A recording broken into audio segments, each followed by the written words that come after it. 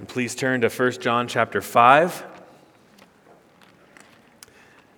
As you're turning, I've got a few announcements to personally make to you. I know Josh made some already, but some things I want to echo and also make you aware of.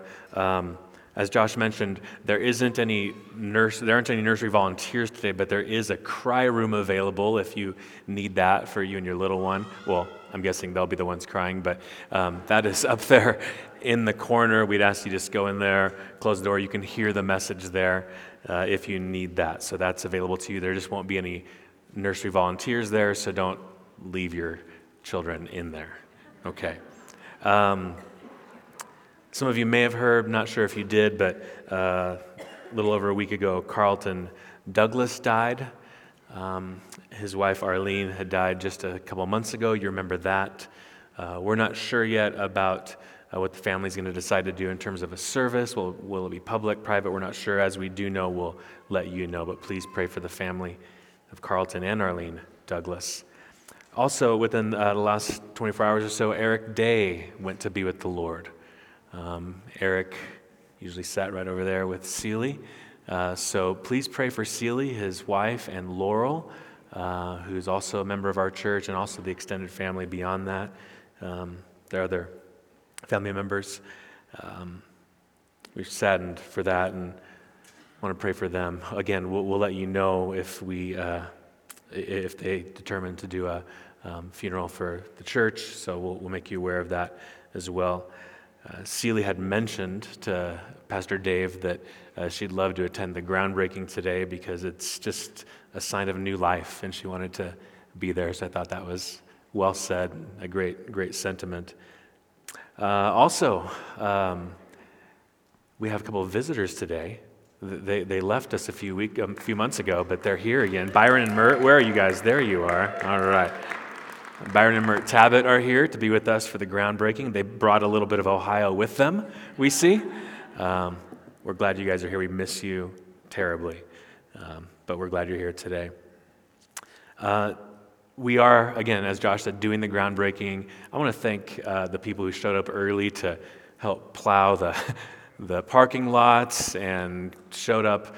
They're over there at Trinity plowing the parking lot for us. It's just evident of what this church does. So many servants, so many people helping in a number of ways. So we're thankful to them. But we are planning on doing the groundbreaking.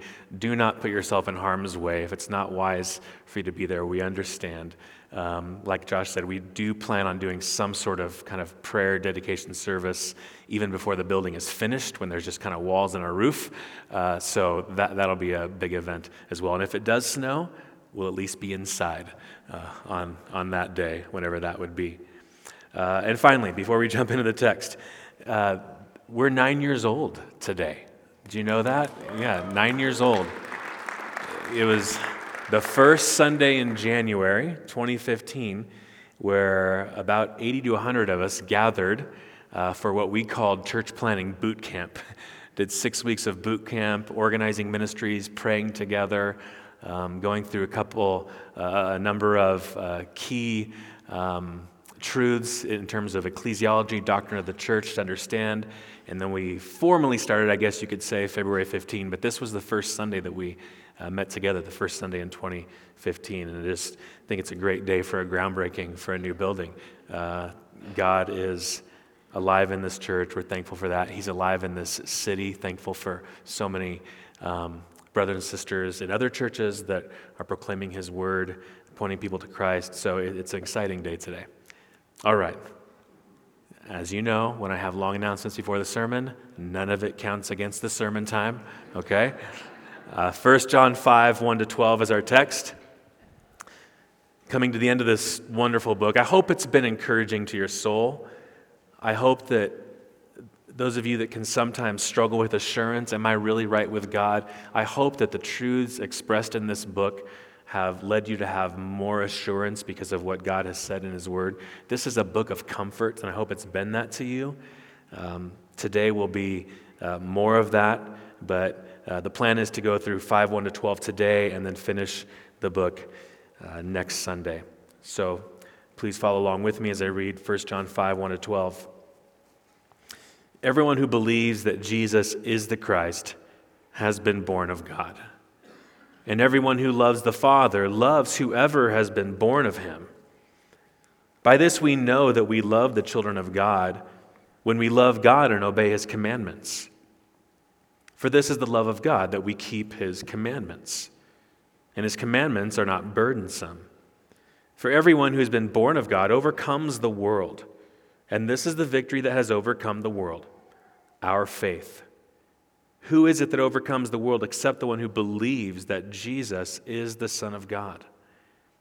This is he who came by water and blood, Jesus Christ, not by the water only, but by the water and the blood. And the Spirit is the one who testifies, because the Spirit is the truth. For there are three that testify, the Spirit and the water and the blood. And these three agree. If we receive the testimony of men, the testimony of God is greater. For this is the testimony of God, that he has borne concerning his Son. Whoever believes in the Son of God has the testimony in himself. Whoever does not believe God has made him a liar, because he's not believed in the testimony that God has borne concerning his Son. And this is the testimony that God has given us, eternal life. And this life is in his Son. Whoever has the Son has life. Whoever does not have the Son of God does not have life. I've entitled this message, The Victorious Possessor of Eternal Life. The victorious possessor of eternal life. That sounds almost superhero-like. That's what we are. That's what Christians are. Victorious possessors of eternal life. And if I asked you the question, do you feel victorious? I think sometimes, maybe too often, we'd answer that question by saying, no, I don't. I don't feel victorious when I look around me and see what's going on in my family, in this country, in the world. I don't feel victorious when I look inside of me and see the ways that I grieve the Spirit. I don't feel victorious. That's one of the reasons this book was written, to let the children of God know that they are victorious. It's written because they need to be convinced of this. We need to know what we have when we have Christ Jesus. We need to know what that means for us. So there are challenges to life. There are sicknesses. There are relational conflicts, fractures.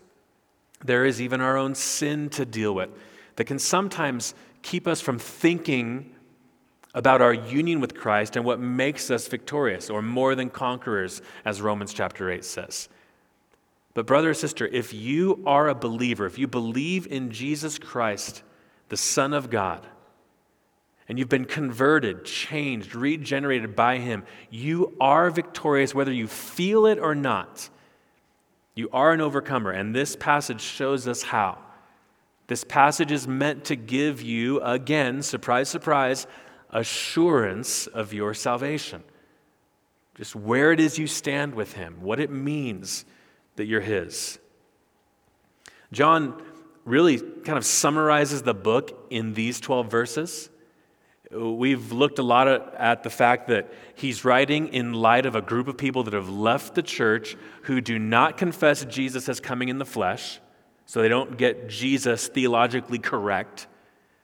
These people left the church. They don't have a pattern of loving the brothers and sisters in the church. There's a theological problem as it relates to Christ. There's a love problem, and obeying God's commands isn't a pattern in their life. They've left the church, and people in the church are wondering, are we right with God? Because these people claim to be right with God.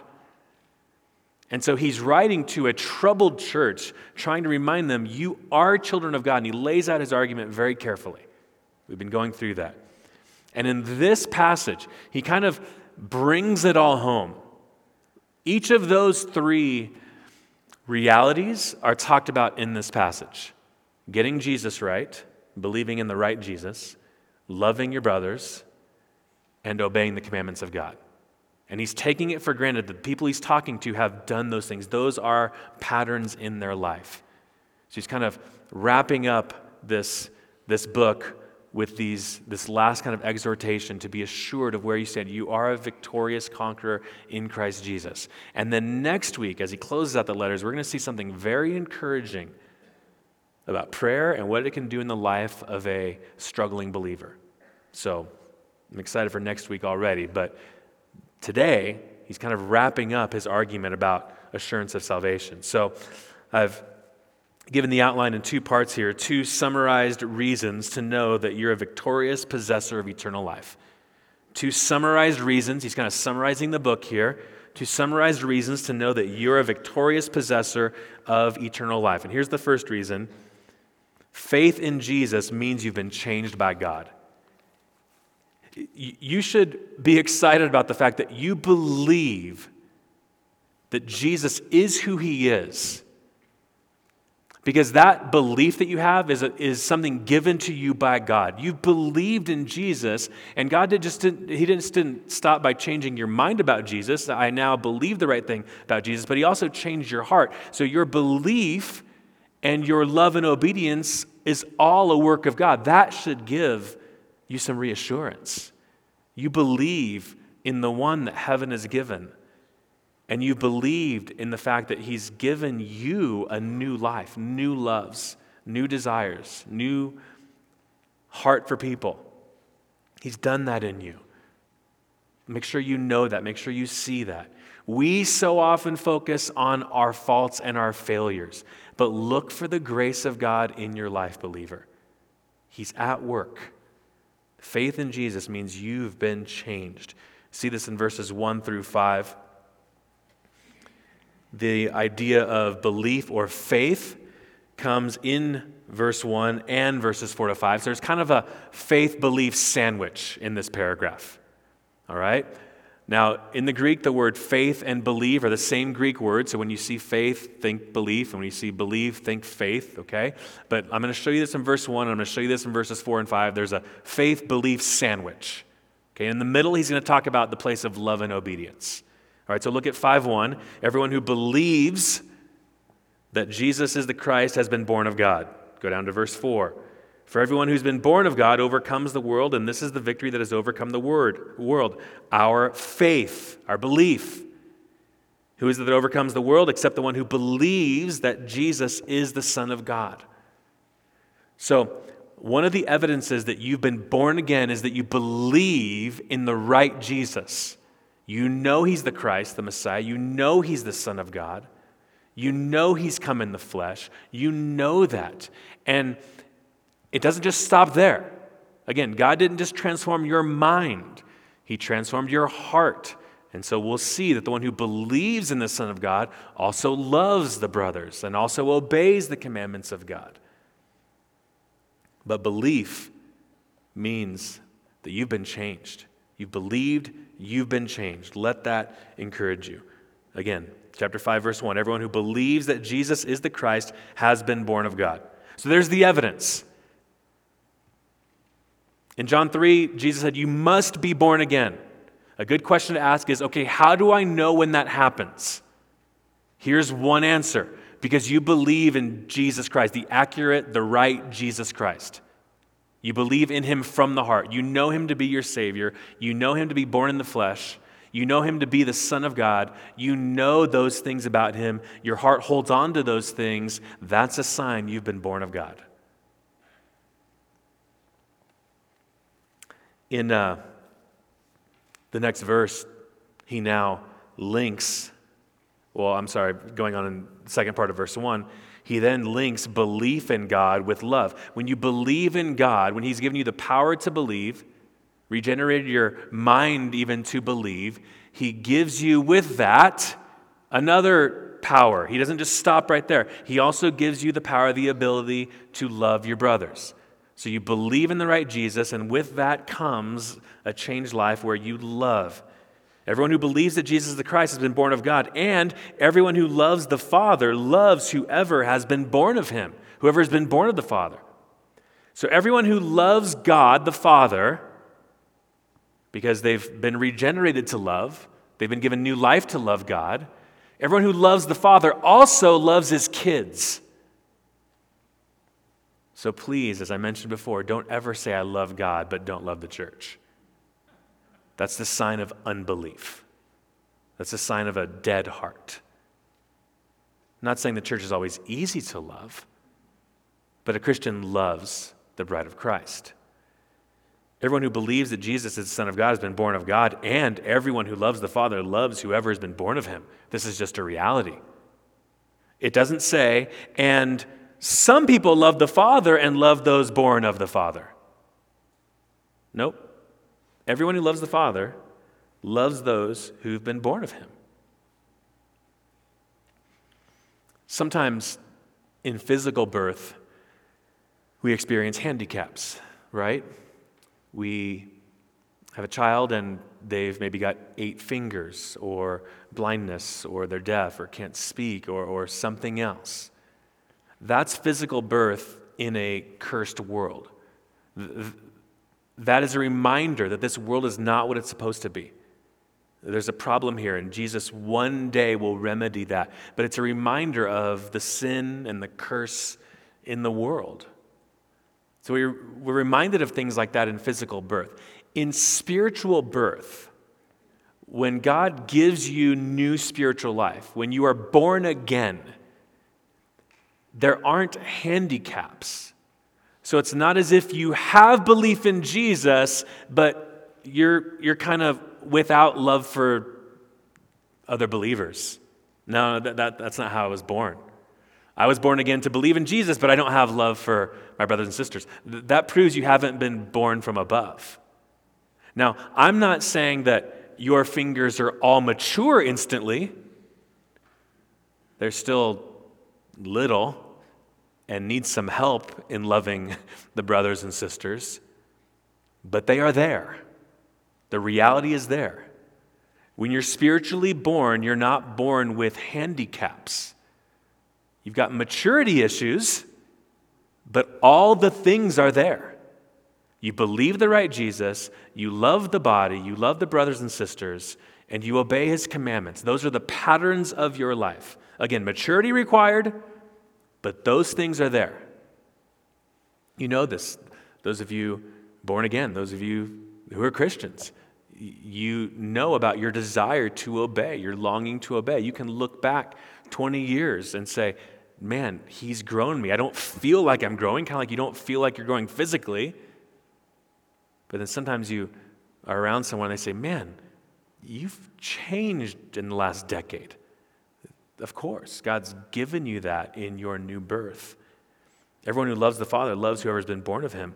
By this we know that we love the children of God, verse 2. By this we know that we love the children of God when we love God and obey his commandments.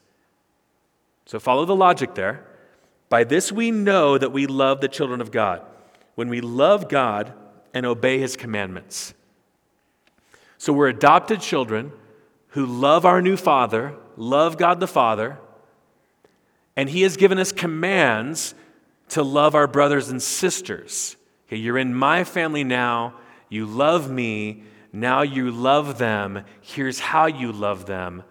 And so we love our brothers and sisters, and we love God our Father, and we long to obey his commandments, which help us love the Father and love our brothers and sisters. It all goes together. That's how this works. For this is the love of God, verse 3, that we keep his commandments.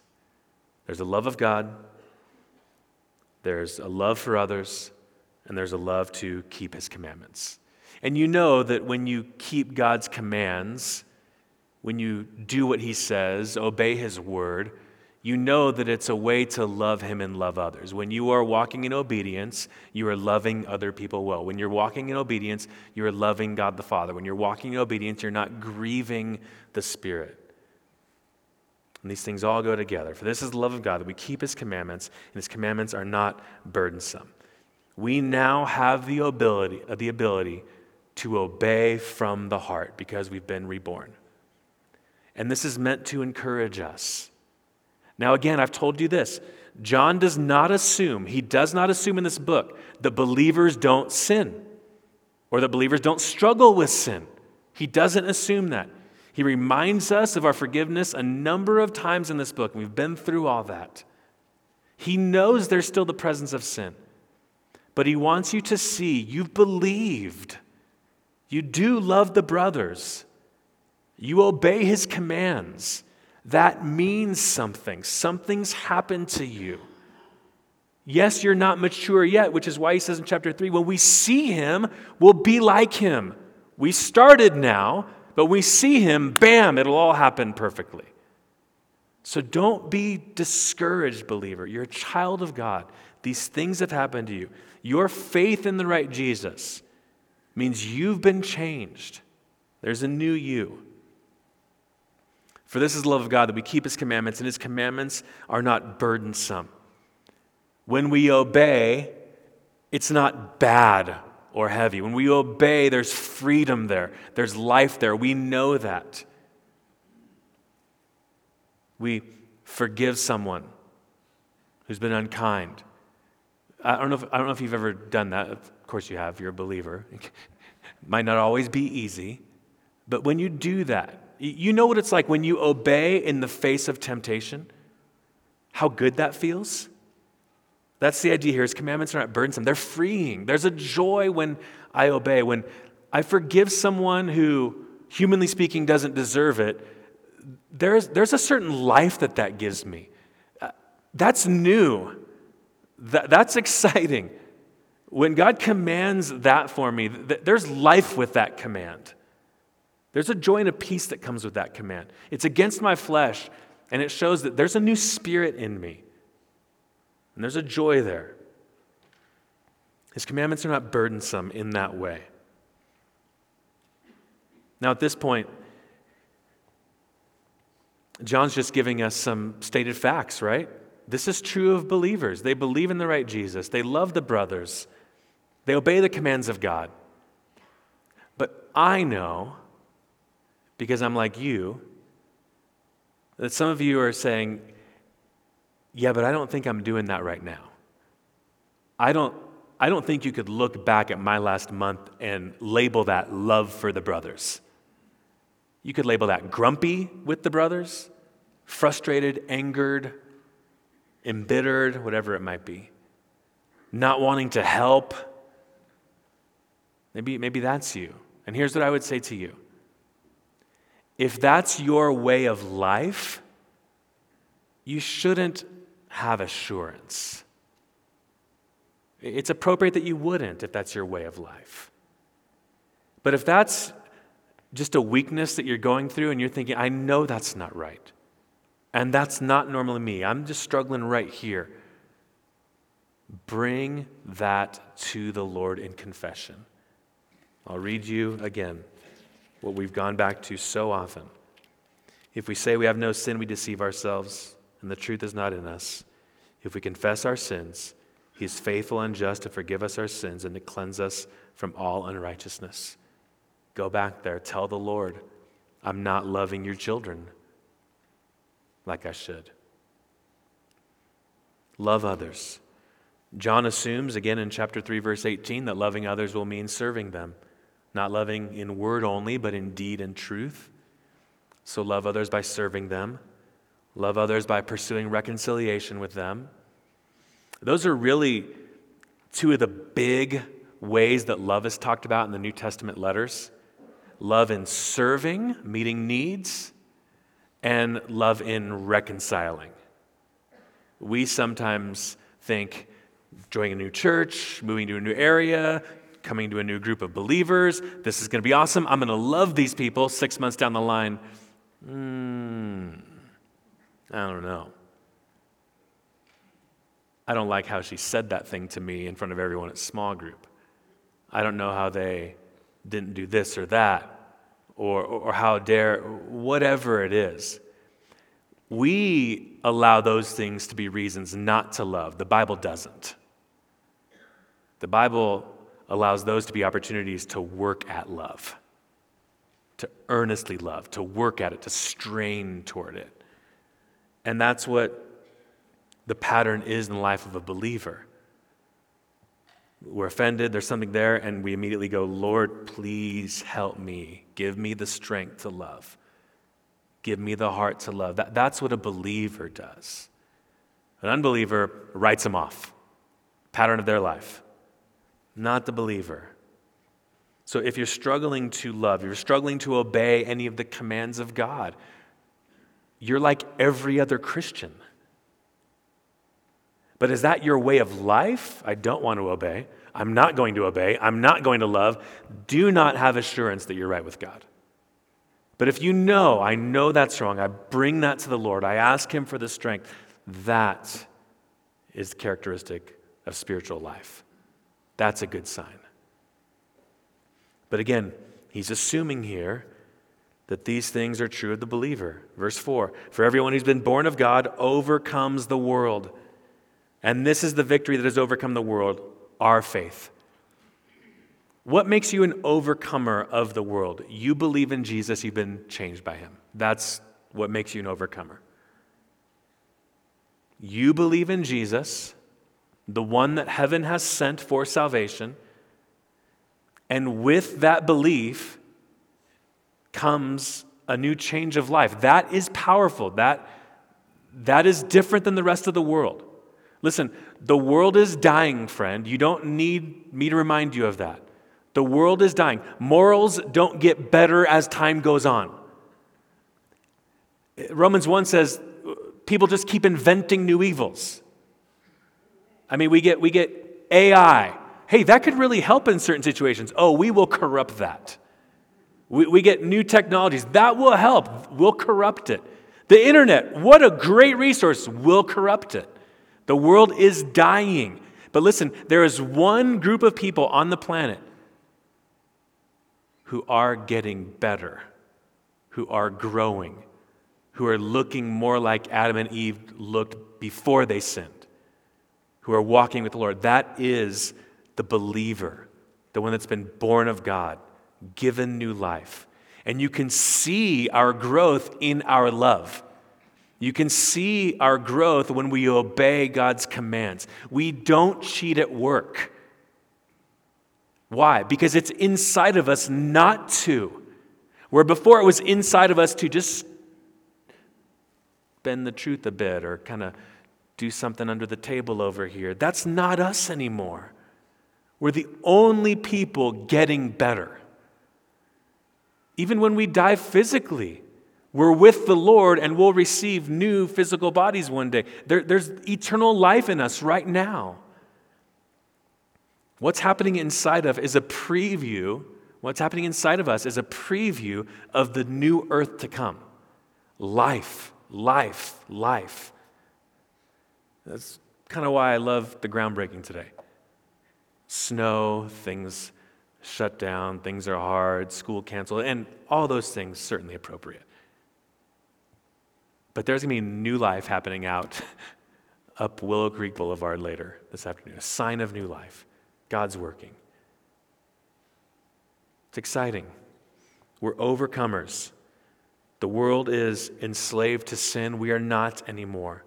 Yes, I know the presence of it's still there. We hate it. When we see Him, we'll be like Him. But the fact that there's a war now, sign of life. Before, we were just shackled by the enemy, prisoners of war. Now we no longer are. We have the weapons of warfare at our disposal. We have new life in Christ. We are overcomers in that sense. We have to think of ourselves that way. Everyone who's been born of God overcomes the world. And this is the victory that's overcome the world, our faith. We believe in the powerful Son of God, the divine one. Who is it that overcomes the world except the one who believes that Jesus is the Son of God? We believe that Jesus is not only man born in the flesh, we also believe that He is the divine one. And the divine one came and started healing people when He came. Power over disease. The divine one came and started casting out demons. Power over spiritual life. The divine one came and called disciples and they came. Power over people's hearts. The divine one came and told the sea in a storm, stop, and it stopped. Power over the created world. This is the one we believe in, the one with power. So what do we get when we believe in Him? Power. We have the ability to obey. We have the ability to love. And you're starting to see that in our lives. That's a great sign. That should be encouraging us. Faith in Jesus means you've been changed. This is what Paul would often write to the churches. He would talk about how encouraged he is, how thankful he is by their faith, and then their love. They believe the right Jesus, and they see their brothers and sisters rightly. They care for them. They meet their needs. Colossians 1, 3-4, he's thankful for their faith in Jesus and the love they have for all the saints. He does the same thing in Ephesians 1, 15-16. He does the same thing in 1 Thessalonians chapter 1. Thankful for their faith and thankful for their love. It comes together. So, friend, see the heart of love God's given you. See the desire to obey, your growth even in obedience. See that and know that you've been born again. See the fact that you believe in Jesus Christ. You believe the right things about him. See that as a sign you've been born again.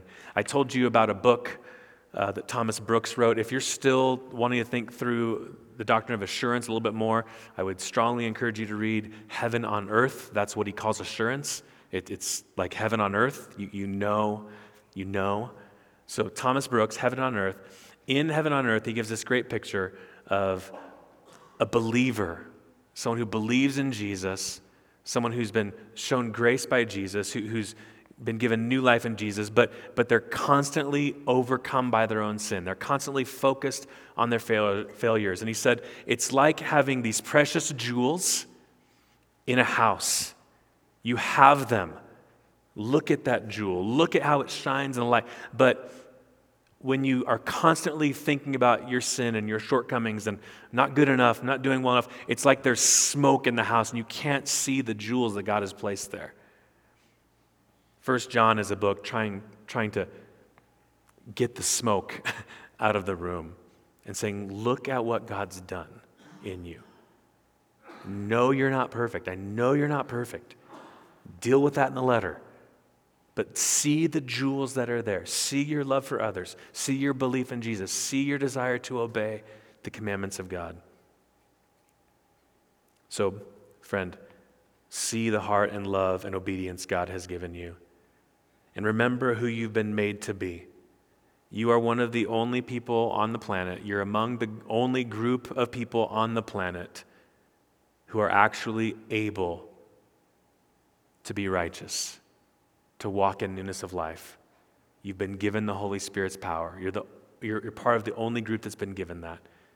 Use that. Trust that. Be thankful for the resources at your disposal. There's a second summarized reason you can know you're a child of God. That's found in verses 6-12. Faith in Jesus means you've received God's testimony. Your faith in Jesus means you've received what God the Father has said for you to believe in. Now again, in our pluralistic age, where it's kind of like everybody's faith is subjective, you believe in Buddha, I believe in Jesus, you believe in science, I believe in Jesus, whatever it may be, there's this attitude that as long as you believe in something, you're good. Bible doesn't teach that. Bible says, unless you believe in Jesus Christ for salvation and nothing else, you will not have eternal life. You must believe in him. So Christians are ones who've believed in him, and that is a sign that they've believed in the only Savior that God's given. They're right with God. God didn't say, I'm giving you many to choose from. I'm giving you this one. What will you do with him? I believe in him. Great. You've received what I've given you. And when you believe in Jesus, that should encourage your heart. You've believed in who God's given you.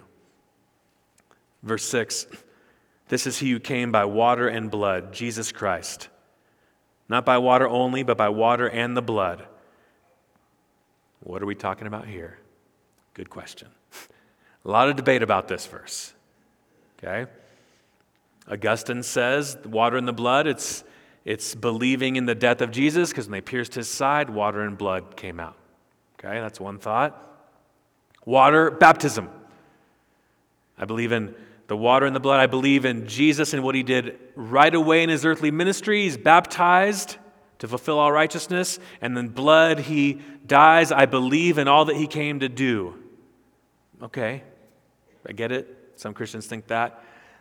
I think it's what a third option, and I'm not alone in this. I believe it's water's talking about physical birth. You're birthed through water, your mother's water, physical birth, and then the blood being the death of Jesus. Why do I believe that? Because that's what John's been focused on throughout the letter. Jesus came as a man. In John chapter 3, the Gospel of John chapter 3, he links this idea of being born through water, he connects it to physical birth. So John does that in John chapter 3. I think he's doing the same thing here. Born in water, he was born in the flesh, and the blood of Jesus, his sacrificial death for us, that's something that we hold on to. So he's born in the flesh, which the departed people did not teach. He only appeared to be human. No, he was human. He was born of water, and he bled. He died for our sins. Real human, real death on our account. That's what we hold on to. This is the one who came by water, born in the flesh, and blood. He died for us, Jesus Christ. Not by the water only, but by water and the blood. He wasn't just a man. He's a man who died for us, died for our sins. He was a perfect substitute for us as a man. And the Spirit is the one who testifies, because the Spirit is truth. So you believe the right things about Jesus, the Spirit takes your heart, unites the two. The right things about Jesus, he was born a man, died for our sins. The Spirit takes your heart, unites them. And so you say, I believe in that Jesus. That's a great sign. That's a great sign. Because it shows that God has given you truth, and he's wed that truth to your heart. What a privilege to believe the truth about Jesus, right? What a privilege to believe the truth about Jesus, because Jesus is the only Savior God gave. What a privilege to have the Spirit unite that truth to our hearts. Verse 7, there are three that testify. You know this about first century law, not just first century law, but you know this, there are witnesses required. You claim that there's a truth, we need 2 or 3 witnesses. We've got the 3 for you. Born as a man, died for our sins, and the Holy Spirit took that, brought that to our heart. There we go. Case closed. You're a child of God. So there are 3 that testify, the Spirit and the water and the blood, and these 3 agree. If we receive the testimony of men, verse 9, the testimony of God is greater. There's a lot of people telling you a lot of spiritual truth. The testimony of men. Some of you are studying the Gospel of John in Bible studies, John 7 and 8. These questions about what the religious leaders of the day say about Jesus and what God says about Jesus, God the Father. Who do you believe? We receive the testimony of men. If we receive the testimony of men, the testimony of God is greater. So you listen to some people and what they say about Jesus. Listen to what God says about Jesus. Go there. Listen to him. If we receive the testimony of men, the testimony of God is greater. For this is the testimony of God that he's born concerning his Son. Whoever believes in the Son of God has the testimony in himself. Whoever does not believe has made him a liar. God has made God a liar. So this is what it's saying. Okay. God the Father looked out on a sin-cursed world and offered it a Savior. Why? Because that's who God is. He is a Savior by nature. He is good by nature. He is love by nature. God is love, said 2 times in 1 John chapter 4. That is who he is, and love gives. He looked at the world, saw the corruption, saw your corruption, saw my corruption, and said, here's my Son. Take his righteousness. Let him take your sin. Let him die, rise again in your place, give you hope for eternal life. I'm giving that to you. That is my testimony. The word testimony is used over and over and over again just in 6 through 12. This is my testimony, says God the Father. Take my Son. I put him before you. He came in the flesh. He died for your sins. Take my Son. Receive my Son. If you don't listen to God and say, I'm going to find my eternal satisfaction and joy some other way, you're making a liar out of God. Because you're saying, I can find it some other way. No, you can't. He gave you the only way. So get how this brings us assurance. When you believe in Jesus for your salvation, you're believing God. And that is something that only happens by the power of the Holy Spirit. That should cause you to say, my mind's been changed by the power of God. Praise the Lord. I believe in the only Savior that he gave.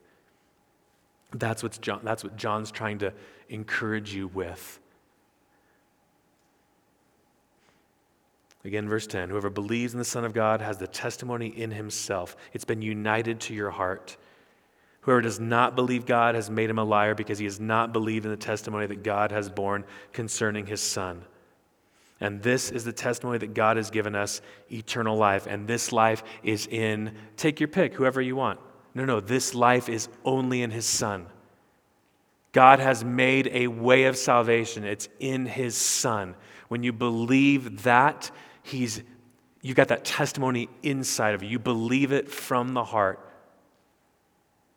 There's no other way to find eternal happiness, no other way to find joy, no other way to find peace with God than through his Son, Jesus Christ. That's why Jesus would tell the religious leaders in John 7 and 8, where I'm going, you can't come. Because he's going to the Father and the Father sent him. So if you want to get to the Father, you go through Jesus.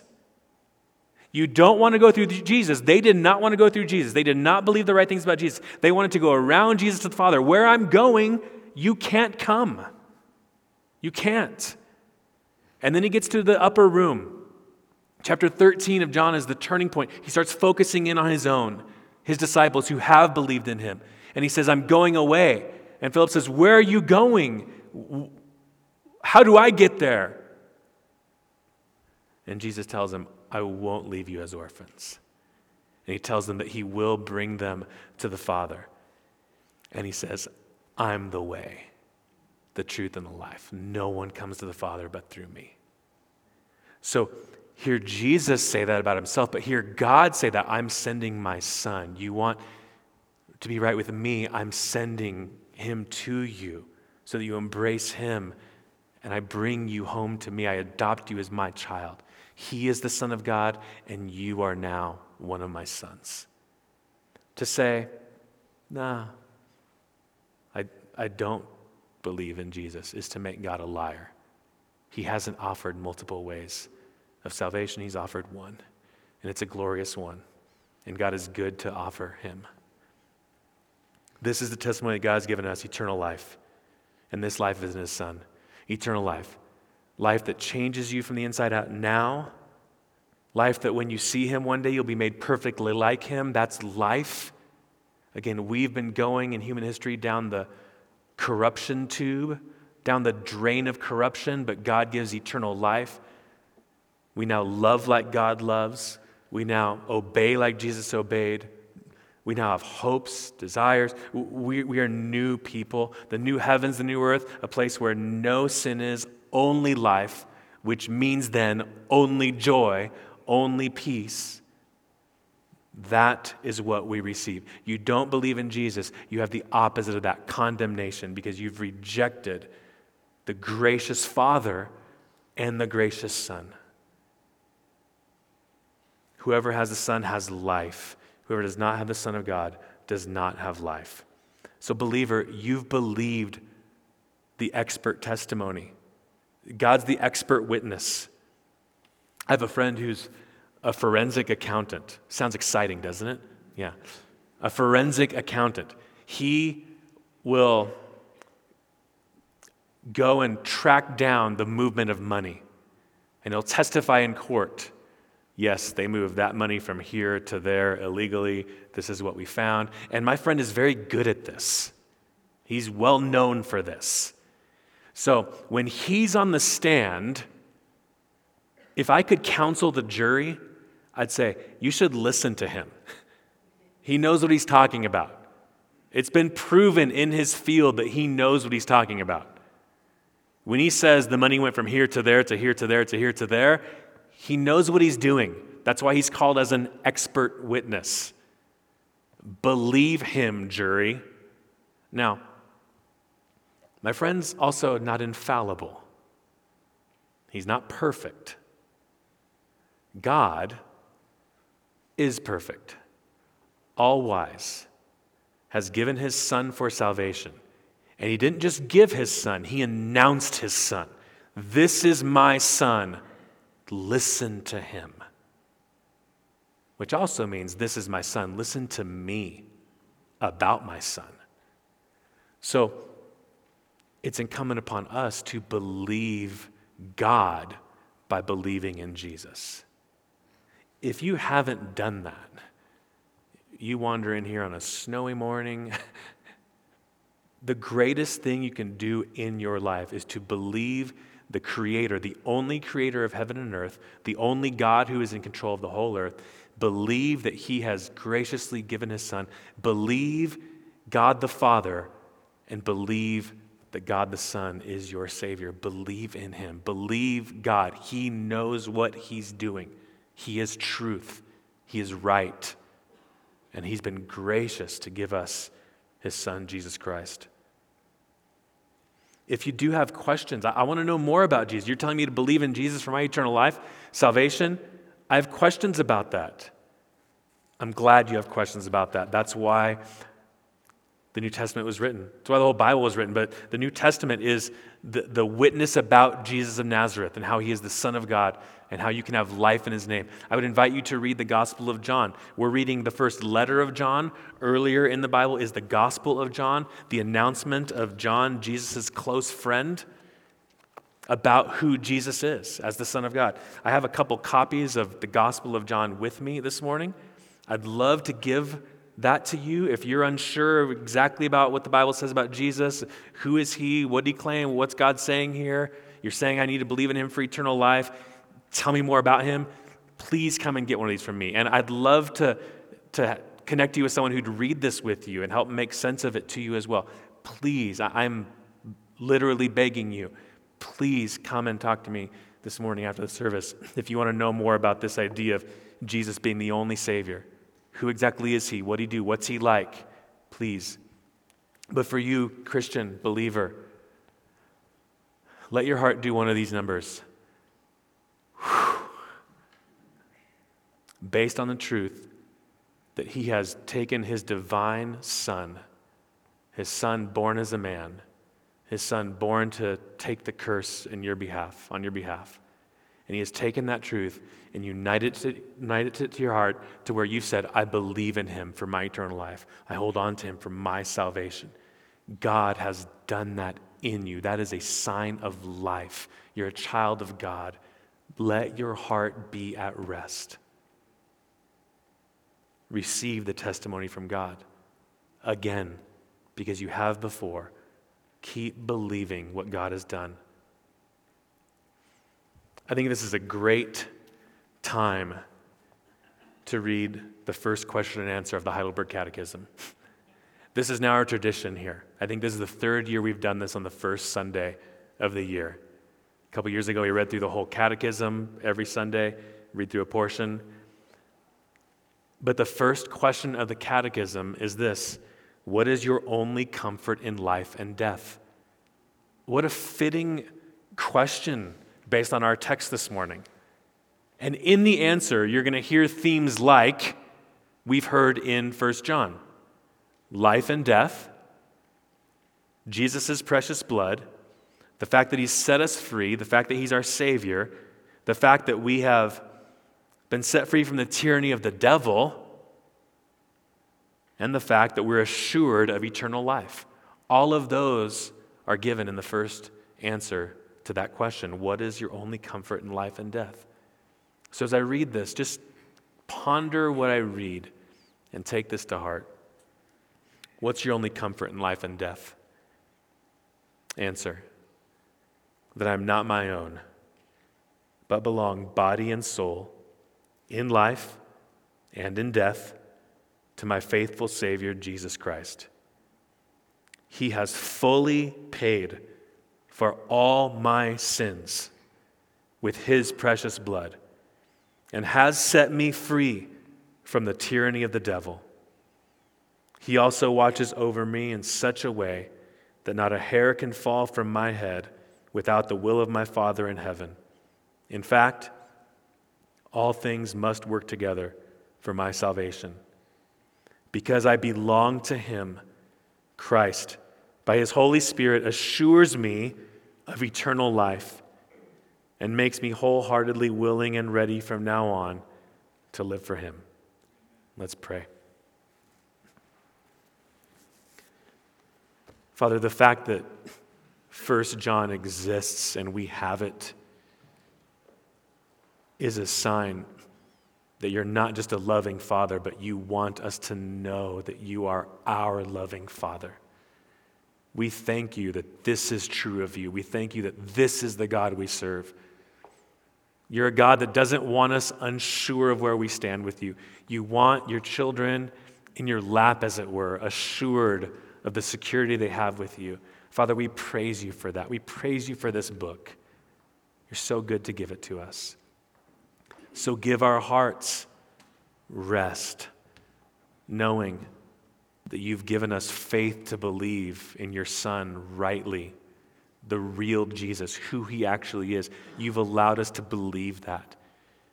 Give us encouragement and assurance because you have changed us. We aren't like what we want to be, but we are different than we were. We do have new life. Thank you. Assure us of that. Remind us of the jewels, the evidences of grace in our life.